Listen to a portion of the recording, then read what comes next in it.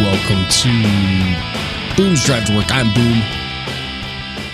I'm super excited today. Such a great day. I got a good show for you at BoomTap Live on Twitter, but the thing I've got in front of me is kind of crazy. I've got a lemon lime Sprite sitting on my desk. And I didn't know that I had forgotten the flavor of lemon lime Sprite. It is very lemony limey. How did I not remember how lemon liming it is? I always thought of it as like a more mild flavor, but this thing is pretty in your face. So enough about that. I had a really good last couple, well, I don't know, how long has it been since my last show? Crazy stuff happens to me. So I'm on Twitter and I'm looking around, and what do I see? I see an ad for this game called Age of Wonders 4. And it's one of these things where the ad looked so good that I was worried that maybe the game was a mobile game, because those mobile guys are sneaky. They make really good ads and you're like, this looks really fun. And then you're, oh, it's a mobile game. So I started looking it up. I went online and I was like, what is Age of Wonders and how is it already to level 4?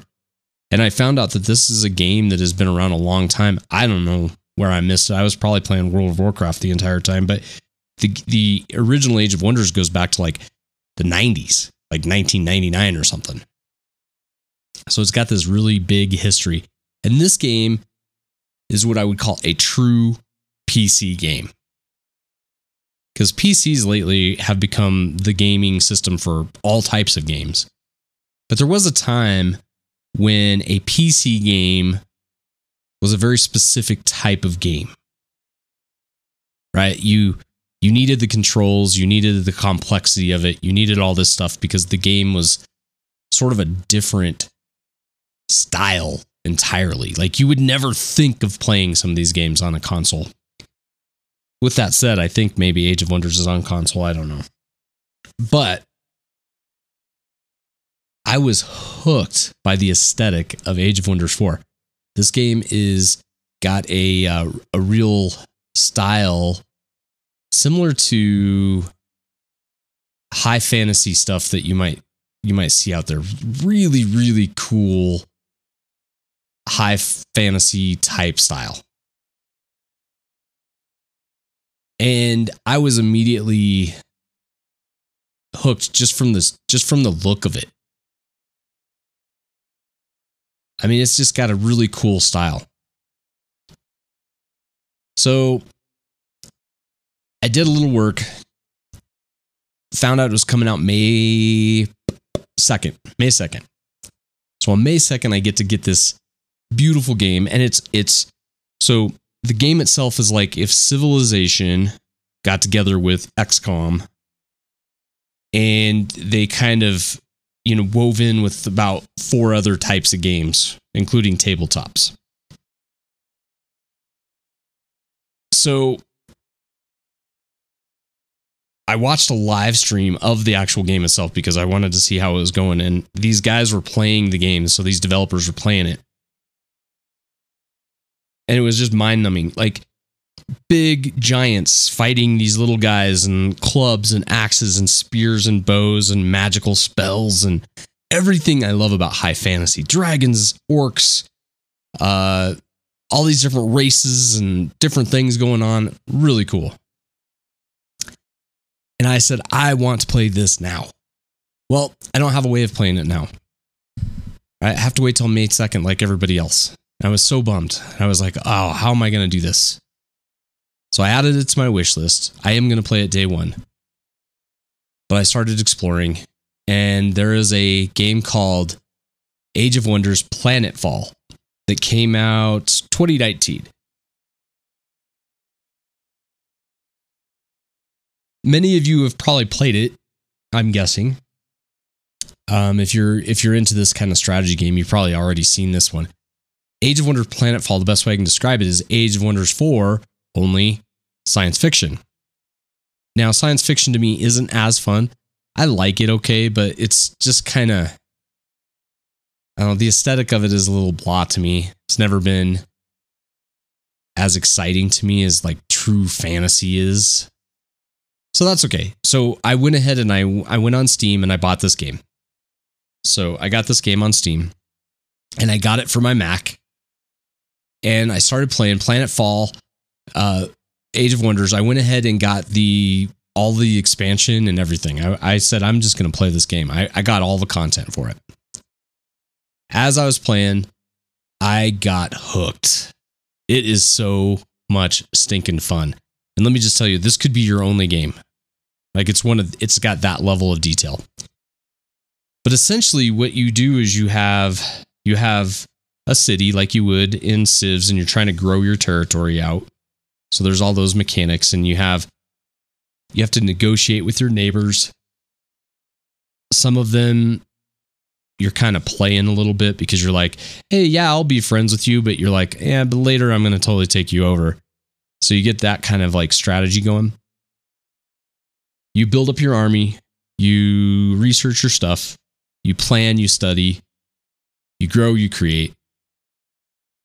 And you conquer little pieces, or, there's some campaigns and stuff you do.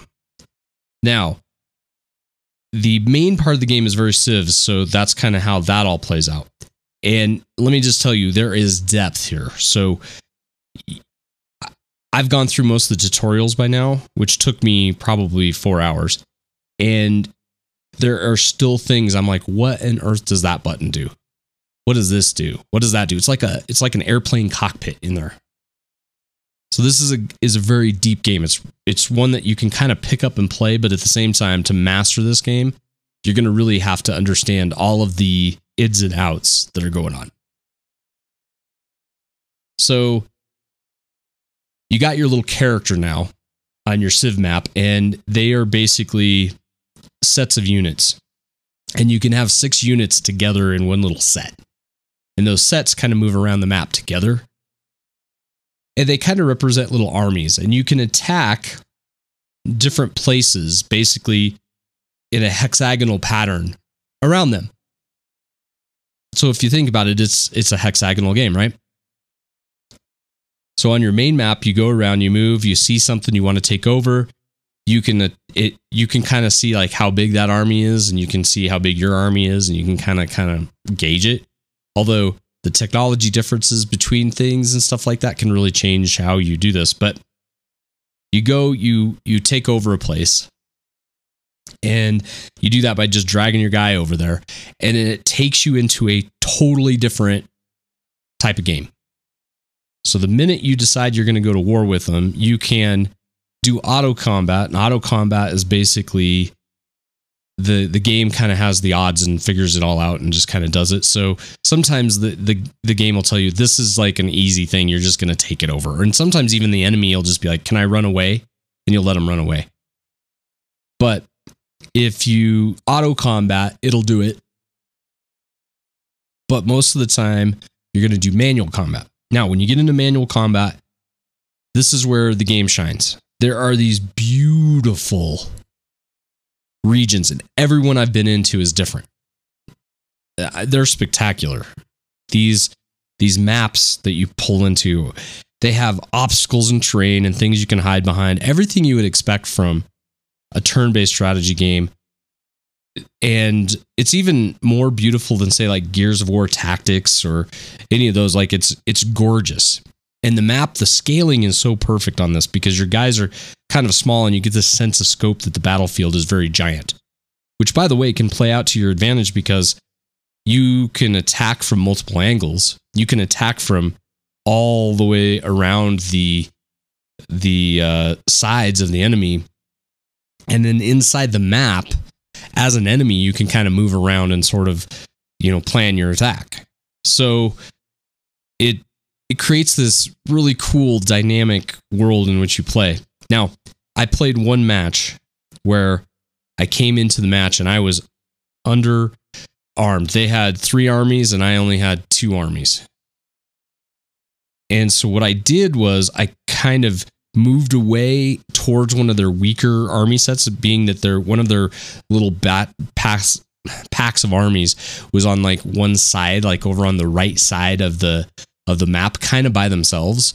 And I said, if I'm going to win this fight, I have to go take those guys out first. Once those guys are taken out, then I'm going to swing back around. We're going to get into it with everybody else and hope for the best. And it was awesome because I was able to hide. The map is so big that I was able to get over there, kind of do damage to that group before the other groups got to me. And then by the time they got to me, it was a fair fight. And then once it was a fair fight, I was able to prevail, and it was really sweet. So that part of the game alone is amazing. And it is very much, you know how much I love Marvel, the Midnight Suns game. And I love that combat with the cards and all of that kind of stuff. This is like that on so many steroids. This is definitely like a tabletop experience. Wonderful, wonderful fun. Highly recommend this. So I cannot wait for May 2nd because I'm going to get the experience of this type of gameplay in something that they've had a little bit of time to work on, but also have it be fantasy. And that to me is going to spell instant winner. So Age of Wonders. Guys, this game looks amazing. Age of Wonders 4. Going to be great. It's going to be the only hiccup that could happen, possibly, is if they don't have it for Mac. But I'm just going to count on the fact they have it for Mac. I'm going to hope. And if it is, it's going to be great. If it's not, I'm going to figure out how to play it. I'm going to have to bring out my gaming PC again, I guess. But the one that I do have does play on my Mac, plays in 4K, plays amazing, all high res. Don't even hear the fan. Nothing, because there's no fan. I don't even think of my thing. So it's just amazing. Well, everybody, I want to thank you so much for everything that you've been doing, and all the listeners and all the listeners around the world. Thank you, thank you, thank you. I appreciate you all. And on that note, I am out.